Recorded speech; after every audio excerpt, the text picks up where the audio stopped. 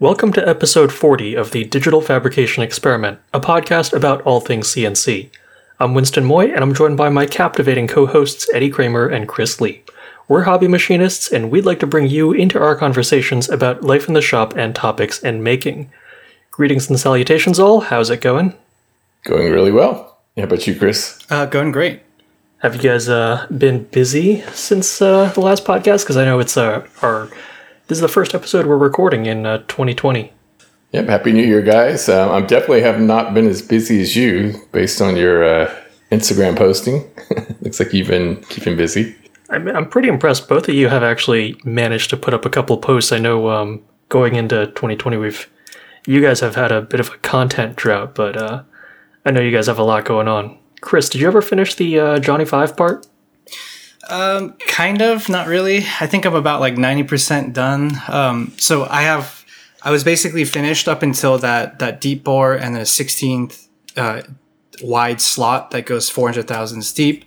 And I was right on after work. I ran over to the Bridgeport. I set everything up. I drilled a hole, and I didn't realize that the 1732 seconds end mill that I was using, the relief wasn't deep enough. So I basically galled this shit out of the top of the part. So I was like, okay, no problem. Not a big deal. I'll just go back in there with the boring bar and I'll clean it up a few thou and it should be fine. And then when I went to do the slotting for the 16th inch end mill, I noticed that the relief wasn't tall enough. So I threw it on the tool grinder and I was relieving it down. And I was being really aggressive with the cuts on the diamond wheel. And I snapped the end mill right as about to finish. And then I was basically like, oh my God, this is ridiculous. This is the easiest stuff to do. And it's so complicated because I'm trying to rush through this without, I'm just trying to like get it done because I'm rushed to get to the other job and stuff. So, I think I will be done Monday or Tuesday. I have all the stuff I need. I just need time after work to do it. So finally it'll be sent over and finished. That's a bit of a whirlwind. You should talk to Harvey Tool and see if they'd send you a long reach 16th inch. No, I know. If it wasn't for the fact that I'm just been so last minute everything, because the Bridgeports were busy, like they've been empty like the whole last 3 months, and then all of a sudden when I need to use it, like they all had jobs set up, and I had to wait. So that took me out another week actually, because they were busy doing a bunch of side work on the mold bases. So during that time, I was just waiting, like, okay, is it going to be open? Can I use it? And then I didn't know how much time I had, so I figured I'd just relieve the end mill and just get it done. But ended up costing me more time because I snapped it being too aggressive. Yeah. You guys have actual jobs on Bridgeports. You guys have a lot of manual, like, work to do in that job? I thought everything was CNC. Most of it is CNC, but sometimes there's a lot of like finite work that the mold makers like to use the Bridgeports for. They're mold makers and they're old school, so they do a lot of the stuff by hand when they want to. The CNC stuff is mainly the general mold based stuff, leader pins, the screw holes and bolts, counterbores on the big plates. But on the small inserts and stuff, the mold makers typically like to do everything finessed by hand. Huh, that's interesting. Yeah. Yeah, it seems like so even like the most modern shops you run into, there's always at least one Bridgeport off in the back. I guess they're handy for some things, right, and quick to set up. Yeah. Like if they need to drill a hole or something, right? And the time it would take for them to get one of the programmers to do it and post it, they could have already been drilling the hole and get it done. Yeah. So it's more about workflow and not having to ask other programmers or whatever to do things. I'm not sure if the mold makers know how to program. I think they do, but they still prefer to do it by hand. So it's like the opposite of Saunders Machine Works, where they're trying to find any excuse to get rid of anything manual. Yeah, because in the end, it's even if we have everything CNC, that doesn't mean everything fits and slides perfectly. So the mold makers will have to do by hand. Like they'll seriously in there and they'll grind, or they'll take off a tenth and then they'll recheck it. And they still use a lot of like hand finishing and to make sure that the mold is within tolerance and everything slides and fits perfectly. I think part of it too is also that you guys do a lot of different stuff. You're not doing like production runs of like the same mold over and over again all the time. Right. Everything's pretty much a prototype. Wouldn't have expected that, but that's kind of cool. Yeah. Speaking of Saunders Machine Works and NYC CNC, I had someone ask me a question on Instagram looking for recommendations on learning resources and whatnot, And I wanted to ask you guys, like, besides NYC CNC and like the Titans of CNC Academy, do you guys have any other good resources you'd recommend for aspiring hobby machinists? Yeah, I've got a few. You said CNC, right? So Autodesk puts out a ton of good fusion training, both modeling side, which is, you're going to have to learn if you're not already doing 3D printing or something similar where you've played around with CAD. And the CAM, their CAM training and tutorials are really good. And they're always putting out new stuff. So that's probably one of the best resources. I'd say they have like a learning, I can't remember, I'll put the URL up, but there's a learning site they have that has most of their tutorial content. It's mostly video. Some of it's blog. And then, of course, you could supplement that with the content from the various the various shows like AU and Fusion Academy. Oh, yeah, that's true. Those are typically not tutorials, but they'll give you more insight into like how to use certain functions and what they do. Yeah, so it's a good really supplement for deep dives. Yeah. So that combined with the tutorials, Autodesk tutorials, really good resource. And then I'm just kind of going by what helped me. I think Carbide had some. I'm trying to remember if Carbide had tutorials. Yeah, you guys had some up. Really basic stuff, though. Yeah, and then and Bantam too also has. They've been putting out some good content lately. And then YouTube, right? We already said Saunders. Yeah. Yeah, I know there's got to be other. Definitely, there's several YouTube channels out there that they're not all focused on tutorials, but they'll run them, or like the guy or whoever it is that's hosting the channel will put up. Usually there's some good nugget on there. Another good one is Lars. He's got Lars. super in-depth on everything and anything you could possibly want to learn about, specifically more Fusion. But I mean, just in general, he's a good resource for any new person trying to get into it. Yeah, he's the author of a lot of the Autodesk content on the tutorial site. For sure. Yeah, really good stuff.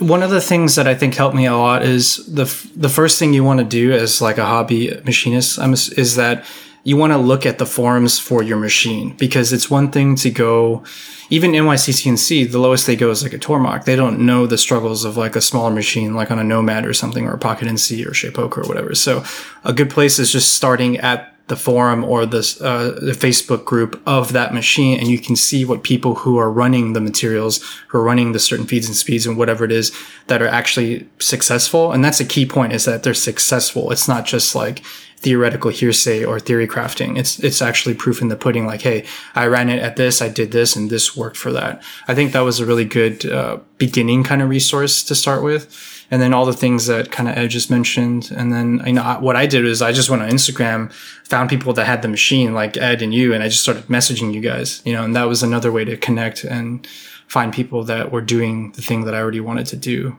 And I think a combination of those things kind of helps a lot and kind of speed your growth a little bit.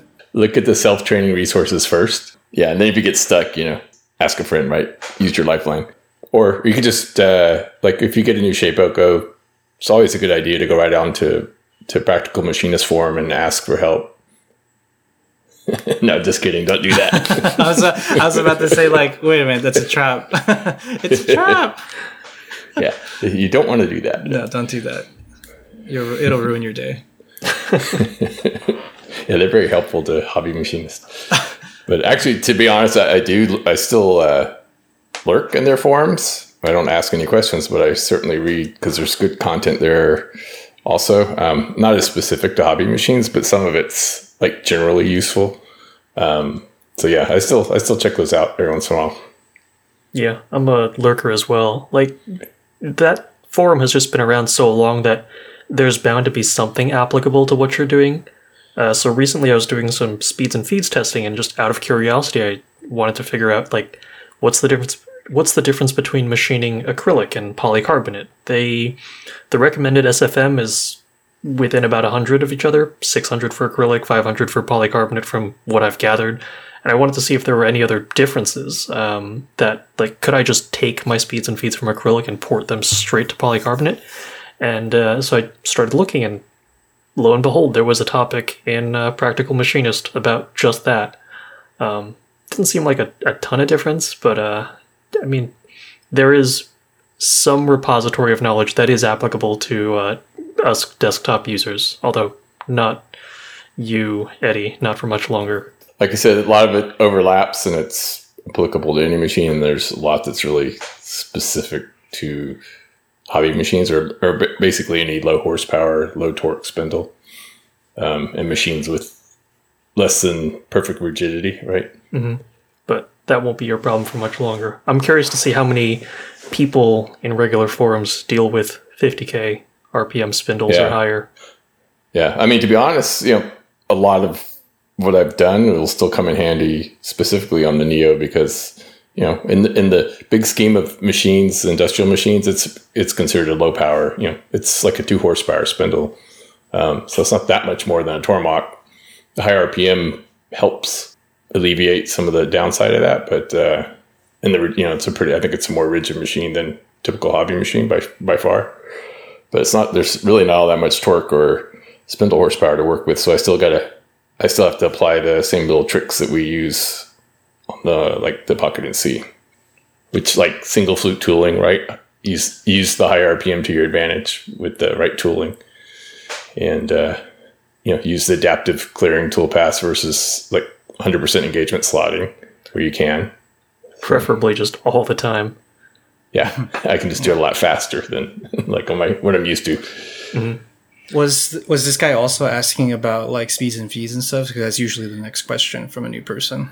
I didn't get that, but it is something that I'm trying to work on. So for those of you who don't know right now, Carbide 3D's 2D CAD CAM software, Carbide Create, is undergoing a complete overhaul in terms of how we manage speeds and feeds. Because that's sort of our like intro level software, like, hey, you have a design, draw a rectangle, drop a toolpath on it. You can pick from like what material you have and it'll auto-populate some speeds and feeds. And for the longest time, there was a huge discrepancy between like what was in the program and then what's on some of the quick reference, like infographics that we had and what people were actually running. So instead of like having some generic formula that sort of interpolates between data points, all of the data in that software is going to be something that I've either come up with or empirically tested. So, I mean, something like that's a resource that someone who has no idea what they're doing can go into and sort of feel confident, pick up like a chunk of HDPE or something, slap it on the machine, create a toolpath, and have parameters that work. But at the end of the day, like, there's going to have to be a little bit of user input in terms of like, oh, do I want to go faster? Do I care more about surface finish? Do I back off? Do I push a little harder? That's something you're just going to have to pick up over time. But having a safe place to start is pretty valuable. So it's having sort of that safety net is something that I'm aware is important. That's still kind of a work in progress for me though, because I'm still coming up with speeds and feeds, and I'm still trying to build a database that people can use. But we've got so many assumptions going into this that I'm not really sure what the best way to proceed is. My methodology has kind of just changed over time. Like when I first started working for Carbide, I was like, all right, we're going to have a 2D contour recipe, a pocketing recipe, an adaptive recipe. Maybe eventually I'll get to like boring or something. But at the end of the day, it was just too much data. So we started scaling it back. And now it's just anything 2D, pocket, contour. It's going to have the same feed rate, same depth of cut. Because it's just too much to have like a template for every single kind of toolpath, like between parallel or spiral or adaptive or pocketing, 3D or 2D, and there's just a lot of permutations. So I'm not really sure what the best way to sort of distill this information into a quick one-pager is. Yeah, I mean, these will be like internal tables in the software, right? For Carbide Create, like user won't necessarily. They'll just pick the tool and the strategy, and they'll already know the correct speed and feed, right? Is that kind of Pretty much. And it's not like there's a ton of strategies. It's like contour or pocket or like engrave.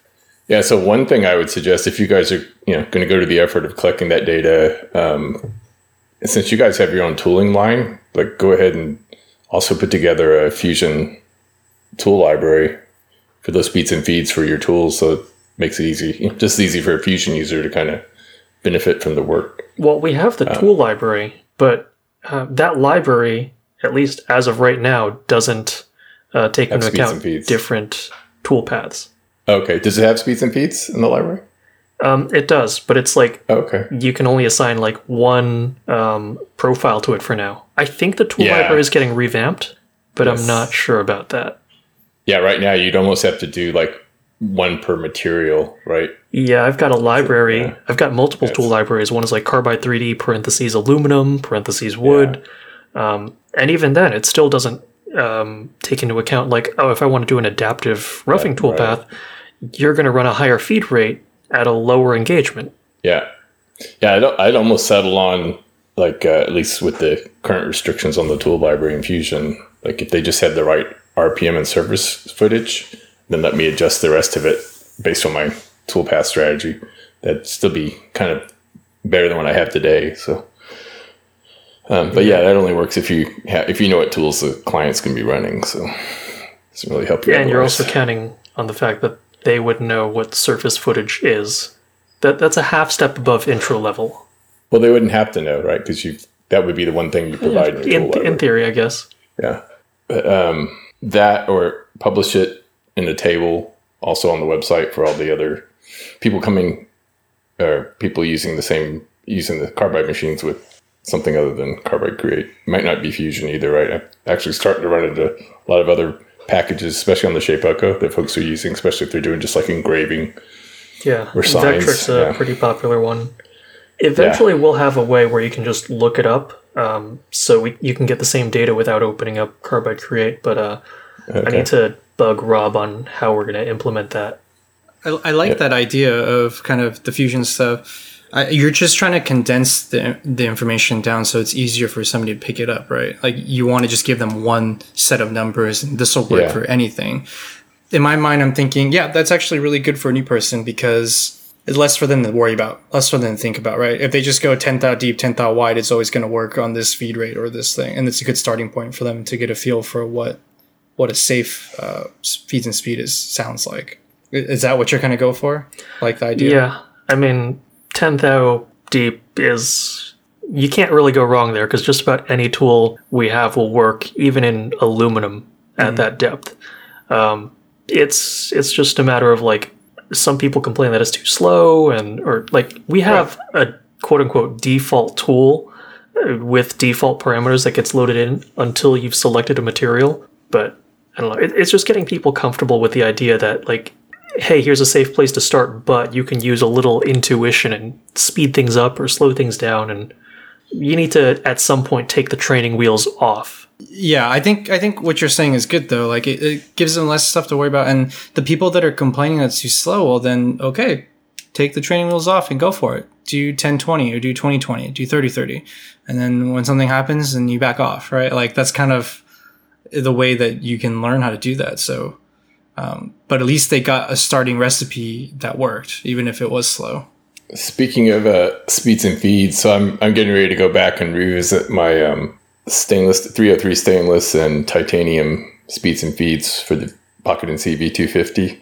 So I don't know if you guys remember, I did a little bit of testing when the machine was still kind of pre-release, and I really only had one tool at the time that was kind of had the right coating on it to run in titanium, and that was it was like a 1/8 inch 4-flute. But now I have some smaller, like Lakeshore Carbide.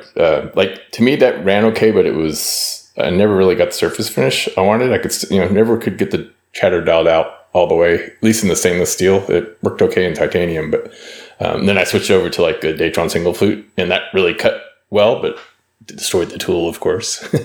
Just wanted to see how it would do in there. But now I have some smaller AL10 coated tools. I think like I would on the V250 and probably the V2. Not the V210 because of spindle speed, but like on the V250, I would keep below 3 millimeter and smaller tooling. So I have a 3/32 inch 4-flute, and I think I have a 3-flute. I need to look. I think I have a 3/32 3-flute. I want to kind of test both of those, see which one runs best. But I think I know there's some folks out there that have done some successful work in titanium on the V250, and Chris, you're one of them. So I think you sent me some speeds and feeds before, but I'll probably hit you up for your what was the final speeds and feeds you settled on. And I think you were using larger tooling, right? 1/8 inch. Yeah, 1/8 inch. I think mainly 1/8 inch. Yeah, mainly 1/8 inch. Flute? 4-flute. Yeah. Okay, good. Yeah, so that should scale down to what I want to do. Okay, so I'm pretty sure I was going too fast before for the 4-flute I was running, 1/8 inch 4-flute. Because the thing is, with the V250, I was afraid to run below 28K RPM just because I didn't think there'd be enough torque there. But I think you were running at much lower RPM. And I was just as scared about that, but I ran it at 200 surface feet per minute. And it was 10 or 12K RPM, and it worked. It worked great. It actually sounded way better than trying to go higher. Yeah, and I was getting quite a bit of heat on the 303 at the higher RPM, so I think that'll help with that too. As soon as you enter the 3 to 350 surface feet per minute, that's when I started making sparks. Okay. So yeah, I'm going to do some testing probably over the next 2 or 3 weeks on both those materials because I want to go back to working on my lanyard bead project and move on to stainless and titanium for the final ones. But just kind of been putting it off because I don't really have a good recipe for those two metals yet. So now's the time. I have a little bit of time while I wait for the Neo to get here to work on those. Yeah, just kind of what would be what other strategies would you use on a machine like the V250 on those materials? I mean, it's the majority of just adaptive. That basically was what I used for all of that stuff. I'd use contours for a cleanup. What was your depth of cut on the adaptive? Do you remember? Super shallow? Yeah, I think 15 thousandths. Okay. Between 10 and 20 because depending on where the tool was in its life cycle.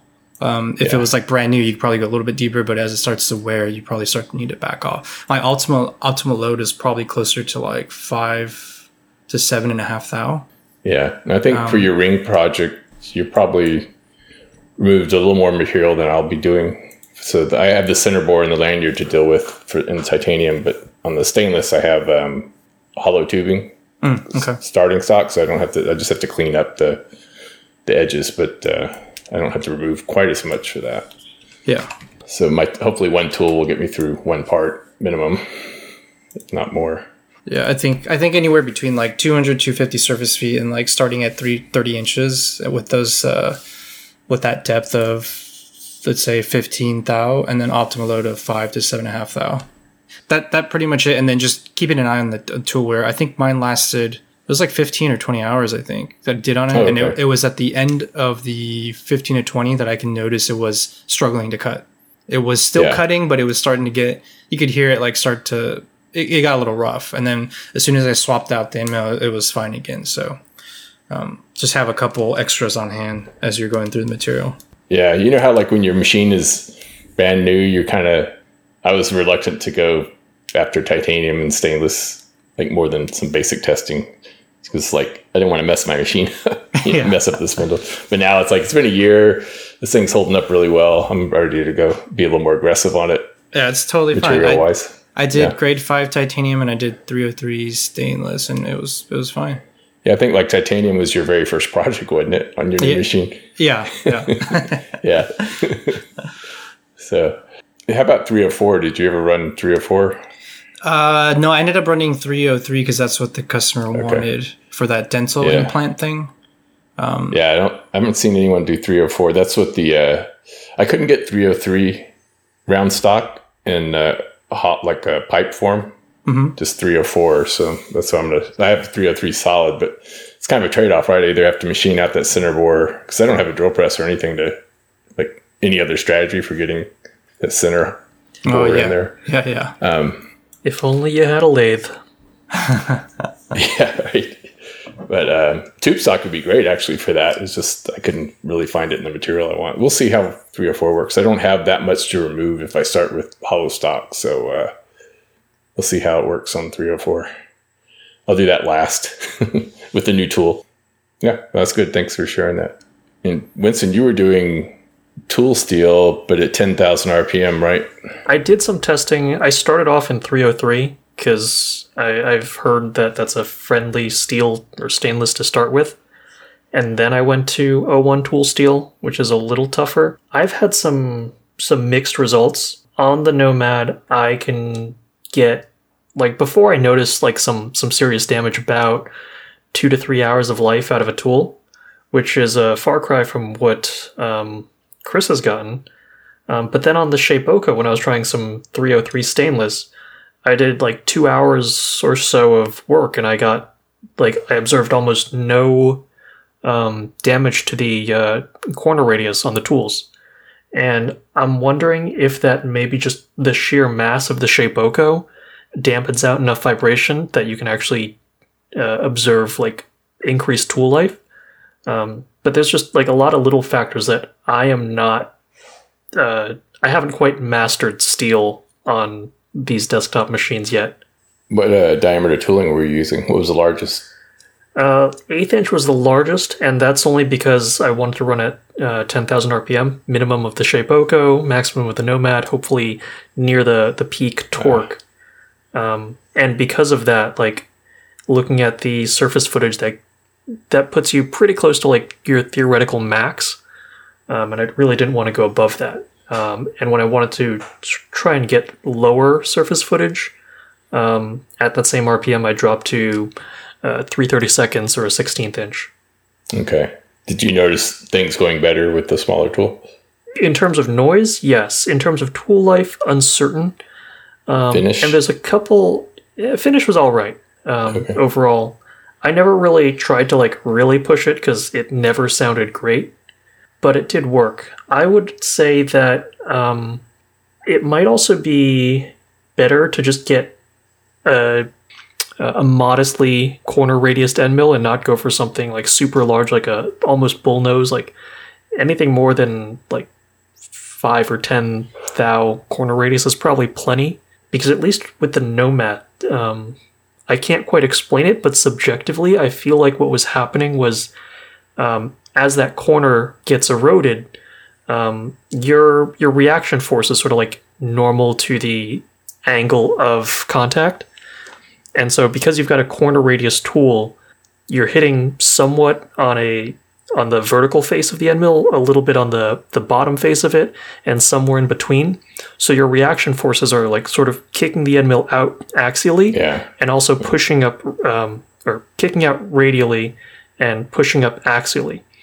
And so that means you're building vibrations in like two different directions, and they can be constructive, destructive, and I don't know. It just seemed a little sketchy. I almost feel like it sounded better when I was doing a pure adaptive with no corner radius. Yeah, I think all my AL10 tools have a slight corner radius on them. Yeah, if it's a small one, it's probably fine. It's probably enough to give you longer life without doing anything weird on a desktop machine. Yeah, I think they're all 5 thou, the Lakeshore ones. Or I've had them forever. It was like some of the first tools I bought when I got my first, when I got the other mill, because I didn't know you don't get AL10 coated tools for aluminum, so they've kind of sat unused for a long time. It could be worse. You could be like me and buy a couple Chinese high-speed steel tools that have never been used. Did you run them? Yeah, I should try them on the Shapeoko. I might end up using them maybe in wood or something, just to get some hours on them and take some hours off other tools. But they're really pretty useless for me. And are they like 1 inch diameter? No, it's a 1/4 inch shank down to 1/8 inch.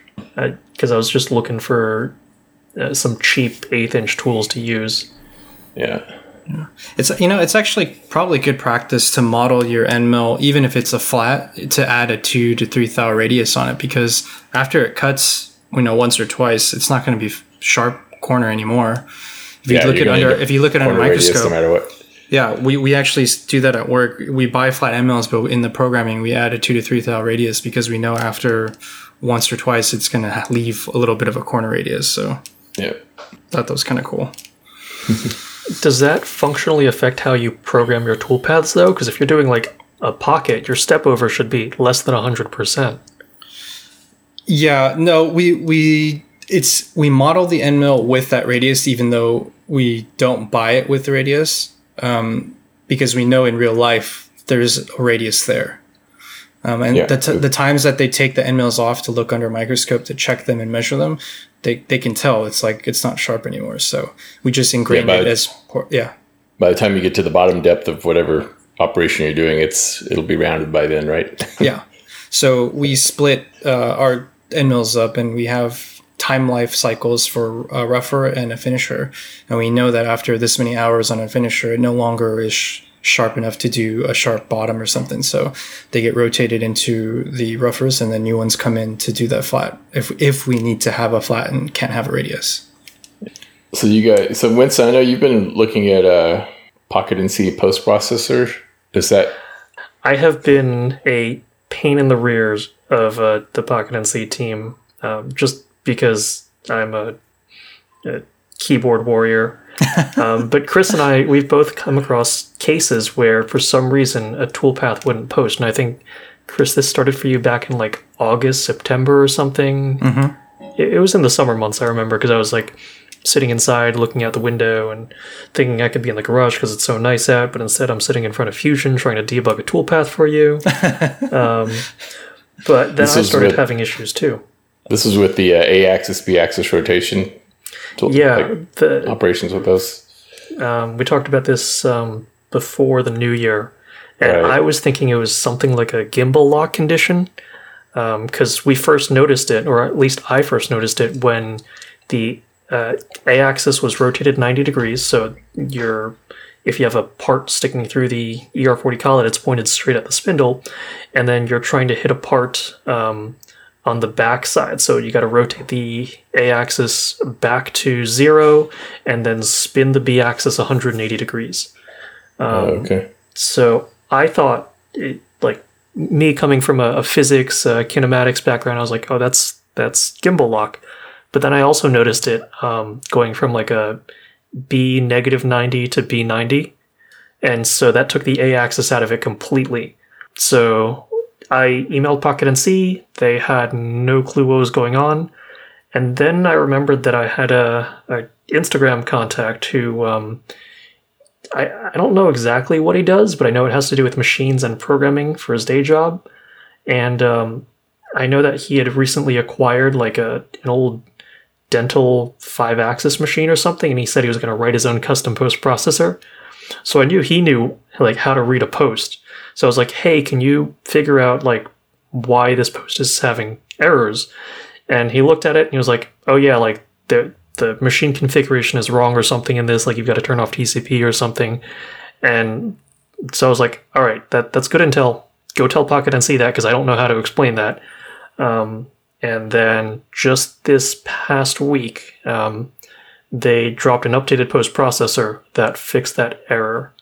And I'm not quite sure what the timeline of this thing is, but he said that the original post processor that Pocket NC was shipping with Fusion a year ago was fine.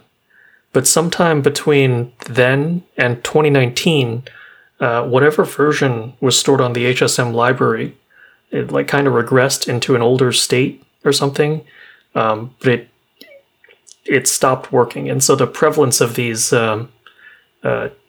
B-axis errors started coming up more and more. But hopefully it's fixed now.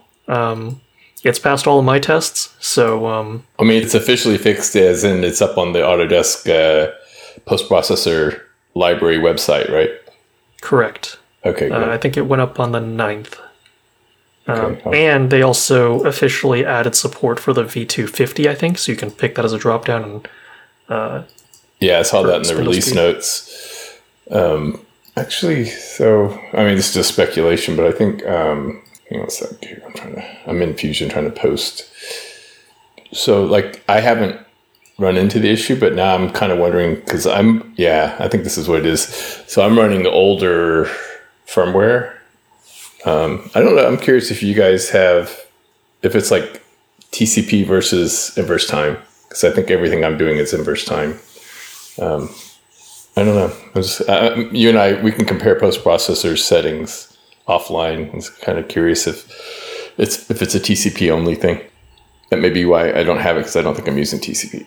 It may just be I never done that exact operation that triggers the issue. I'm not sure. I do know that there were a couple lines related to TCP that were explicitly put into the new post-processor. I think to flag it as false, and there was a function to pick the closest angle. But again, gotcha. I don't read posts, so this is just I wonder if it'll... so I always think this is more of a Fusion thing than a Pocket NC thing, but like when I'm doing... actually, never mind, I know it's a Fusion thing. So like when I do pattern, like use the B-axis, and like when I'm drilling angular holes around the edge of a part, like it always goes like almost 180 degrees, and then it unwinds the other way. And it's like, it's just annoying because it's slow, but it's like, why don't you just keep going? Yeah. But I think it has to do with just the way the pattern gets posted. So potentially, but the post processor is also the one that decides like which way to go to hit a certain angle. Yeah, exactly. I've tried to post a rotary toolpath, and it didn't start at 0 and work its way up. It started at like 6,000 degrees or something, or some ridiculously high angular measurement, high enough that like I let the Pocket NC just spin the B-axis for a couple minutes. I came back, it was still going, and I just canceled it, and I terminated my rotary toolpath experiment. Yeah, that's definitely Fusion. I've seen that happen with Flow.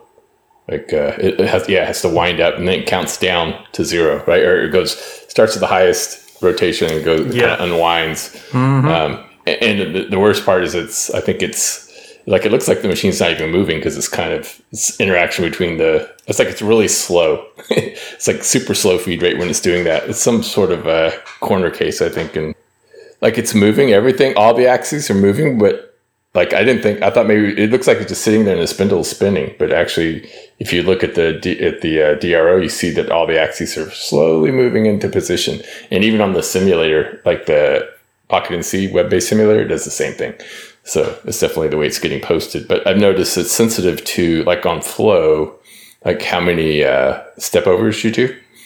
So it's like the really large programs seem to run into that issue more. Well, that's why I usually flip the direction of that. Instead of going like whichever way spins the B-axis, I'd rather basically just traverse the Y-axis and slowly rotate the B-axis. Yeah, I think there's you can change like directions and stuff, or UV, and usually get it to work the way you want. But there's just lots of little weird things that I'm still getting used to on simultaneous 5-axis.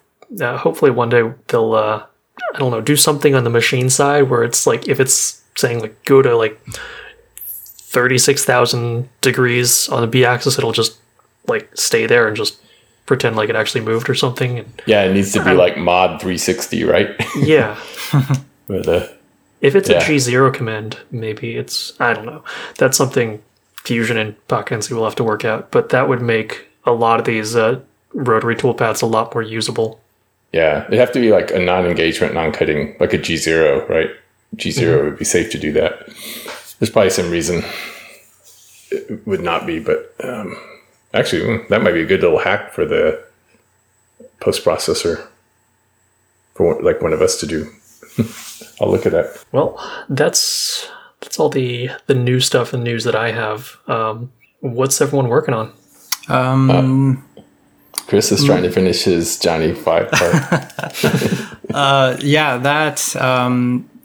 too much project, because I'm actually in the middle of a move, so everything's going to be shutting down for a little bit as I take everything apart and start moving over to the new house.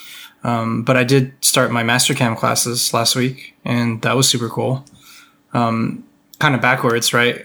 Working for over a month with Mastercam, but what's good about it is now that I know what I'm doing at my job and what I need to do, I can ask very specific questions of the things I've been having trouble with. And this guy at the class he's a superstar. Like, I haven't been able to stump him yet. Everything I wanted to know, he's like, do this, do that, do it like this, and here's the better way of doing that. And this is the problem with Mastercam and stuff. So super helpful. Do you have 5-axis capability in your Mastercam? We have it, but we don't use it. Okay. I think it came as a package deal or something.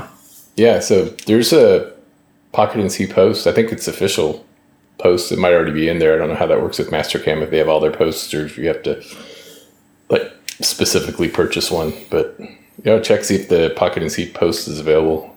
You can try out some of the toolpaths that aren't in Fusion, right? Yeah. See how they work on the Pocket NC. Yeah, they have their version of Adaptive, but it's called Dynamic OptiRough. Yeah. You've seen I think it was Mastercam, right? They did the Millennium Falcon, and they did a couple of Pocket NC demo parts. I think the other one was a Super Bowl related aluminum part, but they both look fantastic. I have to check that out. I didn't see that. Yeah, I'll send you they posted them on Instagram like a year or two. I haven't seen anything recently. I think they were using Pocket NC for like development.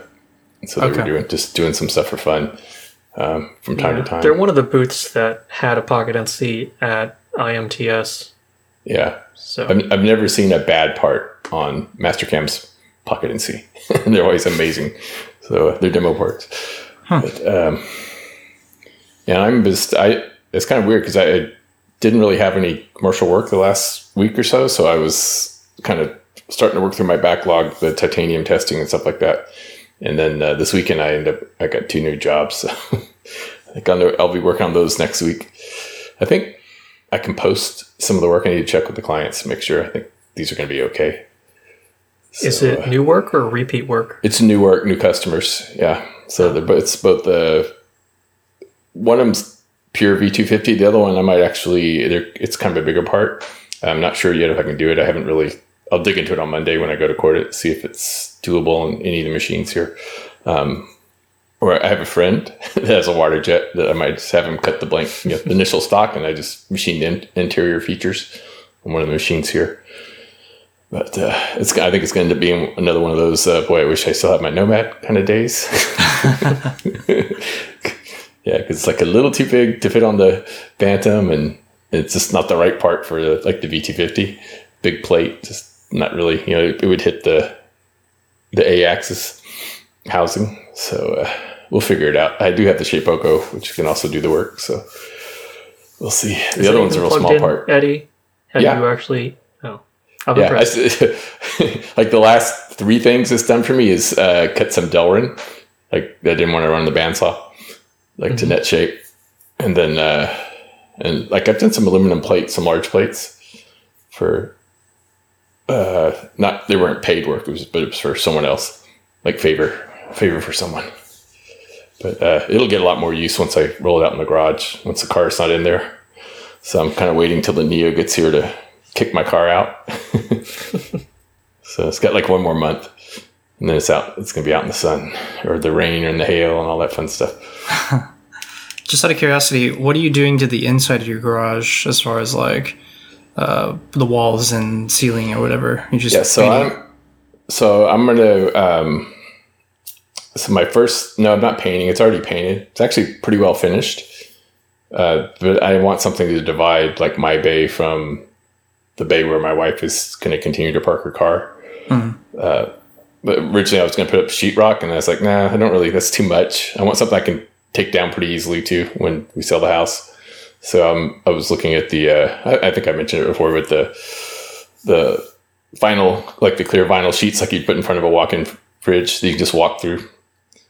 Something like that, some sort of soft, more like an air barrier. The only reason I need it all is to kind of reduce the amount of area that I'm cooling with the air conditioning. Yeah, those things actually surprisingly work pretty well. We had those at work.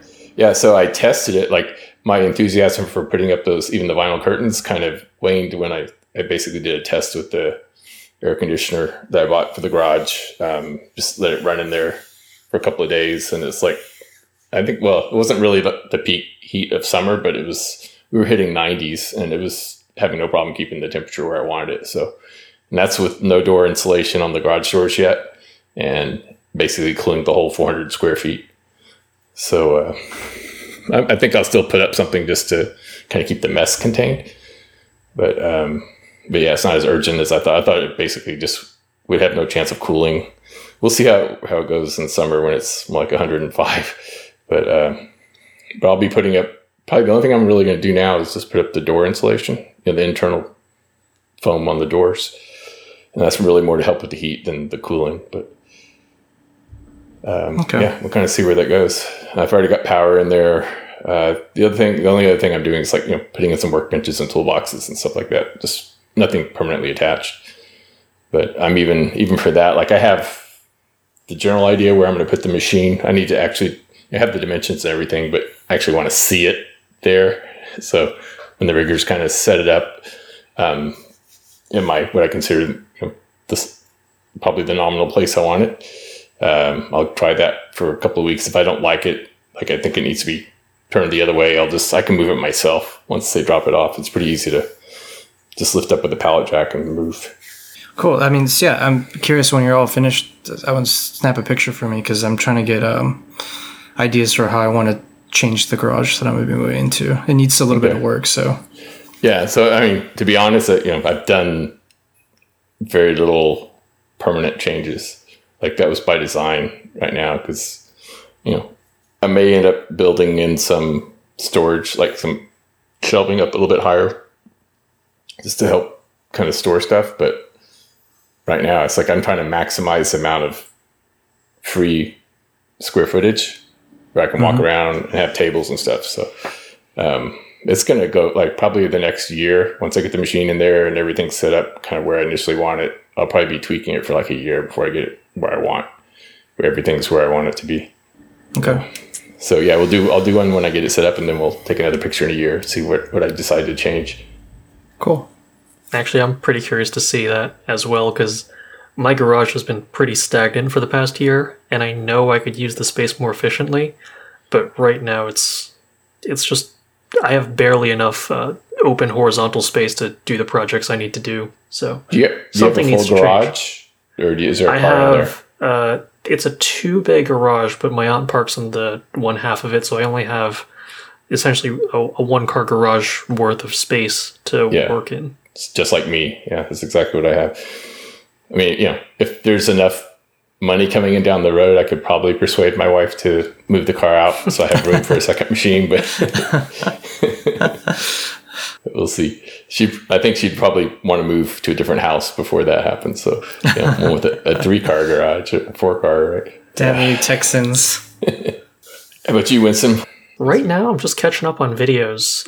I've got like a little bit of content in the queue, ready to go. But for the most part, it's just like I'm still sitting on a ton of footage. So I've got a project coming out, hopefully next week, about my little vacuum chuck that I made for the Shapeoko. That's going on my channel, and hopefully I can get out the infinity mirror I've been working on this past week for the Carbide channel. I saw that. Did you build it? I did. So the way that happened was my office is kind of like a dumpster. People will just come in and say, hey, I've got some extra scrap material. I don't know what to do with it. Do you want it? And I'll say, sure, just put it on my desk. And so I've got just random pieces of like just all sorts of crap on my desk. And I noticed that I had a sheet of mirrored acrylic and I had a partially mirrored sheet of polycarbonate. So like a 2-way mirror type deal. And I was like, wait a minute, I know what I can make with that. And even though it's like the most basic, like unimpressive project you could do, I'm still kind of mesmerized by just this thing. I don't know. Yeah, shiny cool things, lights, mirrors, like it's a cool optical illusion. Did yours have like discrete LEDs, or did you use like this like a 20 or 50/50 strip, or like a NeoPixel? It wasn't quite NeoPixel. They weren't individually addressable, but it was an RGB LED strip. But you didn't have to solder each individual LED, right? You just soldered to the end. Correct. Okay. I just had to solder to the end of it, quite poorly, I might add. But it works. I can change the colors. I'm going to bring it to work because I don't have enough room to show it off in my room or in the garage. But yeah, no, that was actually a surprisingly fun project, and it did, taking a step back, recently my boss, Rob, threw me under the bus, and he posted an open question on the Carbide 3D forum about, hey, what do you want to see on the Carbide 3D channel? And so people were like, oh, I want to see like longer form projects, or I want to see like less speeds and feed stuff, or like I want to see Winston making mistakes. And well, they're going to get their wish. This is going to be a slightly more complete project. There are going to be some screw-ups. And the big one here was that I melted the acrylic twice and got a big glob of plastic stuck on my end mill. The second failure of which led to the destruction of the end mill. And I wasn't sure what was going on because I haven't felt this dumb since I had the Shapeoko 2 back in 2014. But what I think was happening was that the mirrored acrylic was extruded acrylic, not cast. And so extruded acrylic has a slightly lower melting point, glass transition point, so it gets gummy a lot easier. And it's just less pleasant to machine. And like, I was kind of machining mystery acrylic because I didn't really know what form of acrylic this was, who the vendor was, or anything. And when I tried to Google like extruded acrylic mirrors and cast acrylic mirrors, a lot more extruded acrylic mirrors showed up. So I'm pretty sure that was my issue. And the end mill that I was using to do my cutout for this mirror was the 282 single flute that Carbide 3D sells, which is it's a ZRN coated, so it's meant for aluminum. And I broke the only one I had, so I had to switch to a Datron 2mm cutter. And I'm not sure if it's the fact that I dropped my RPMs or the fact that the Datron cutter is awesome that I got through the rest of that mirror without any drama. But I'm wondering, like, maybe there's a small geometry thing, because that cutter is meant to do basically any material, whereas the 282, the Carbide 3D single flute, is primarily meant to do aluminum. So the rake angle might not be as aggressive. It might not be as good in plastic. Yeah, and it's going to be slightly sharper than the coated tool too, for everything else being equal, since it's uncoated. Yeah, I think it's a combo of both. Yeah, you probably know this, but like I know Datron sells some acrylic specific tools. I've never tried them, but so there must be some difference in geometry versus aluminum cutting tools. Yeah, well, I'm trying to keep it relatively low budget, just based on what I have in my garage. So in the bombardment of requests, nobody asked to see more Winston twerking videos. That'll be exclusively on my Patreon at the higher tier. Yeah, that's the bonus. Bonus for subscribers. So you have an announcement to make? Upcoming trip? 2 trips, actually. The first one is I've been on the fence about doing Makers Central, which is in the UK. And being that every year seems to be the last year they're going to do it, I figured since this year is the last year they're going to do it, I might as well jump over, because I'm not getting my Maker Faire fix. So this is one of the few opportunities I can sort of just mingle with the general maker population. When is that trip, or when is that conference? That is the first weekend of May. Oh, okay. So don't go to the West Coast when I'm at Maker Central, Eddie. But I'm also, I actually just bought my flight today going to WorkbenchCon in Atlanta at the end of February. Again, just because there's not that many great networking opportunities for just makers in general. So I figured I'll just suck it up, pay whatever the exorbitant entry fee is, and get some free breakfasts and talk with some makers and hopefully land a collab or something. Did you practice for the contest? Any of the contests? You never quite know what the challenge is going to be. I'm just going to wing it. Well, good luck to you on that one. Thank you. I like that strategy. I think you'll be fine. Yeah, honestly, it's fun not preparing because it forces you to think on the fly. And that's one of the things I've kind of been missing. Like, I like those, hey, you show up and there's like a little contest going on and you have to think fast on your feet. I still like the Autodesk Design Slam, whereas like you put 4 contestants up and you give them a topic and you let them run and see who can come up with a workable solution within a time constraint. think that brings out a lot more creativity. Oh, yeah. Yeah, I really like watching that because you get to see how other people approach a problem. And it was, all three of us were like, wow, I can't believe most of them we're doing it all wrong. Right? Yeah, everyone's using like patches and T-splines and stuff, where us scrubs are doing parametric geometry. So that was pretty fun. Well, guys, I think that's we got a pretty good show tonight. I think I'm ready to say goodnight. How about you? I'm pretty much ready for bed. All right, guys, so I'll say goodnight. All right. Good night, Eddie. Good night, guys. Chris. Until next time.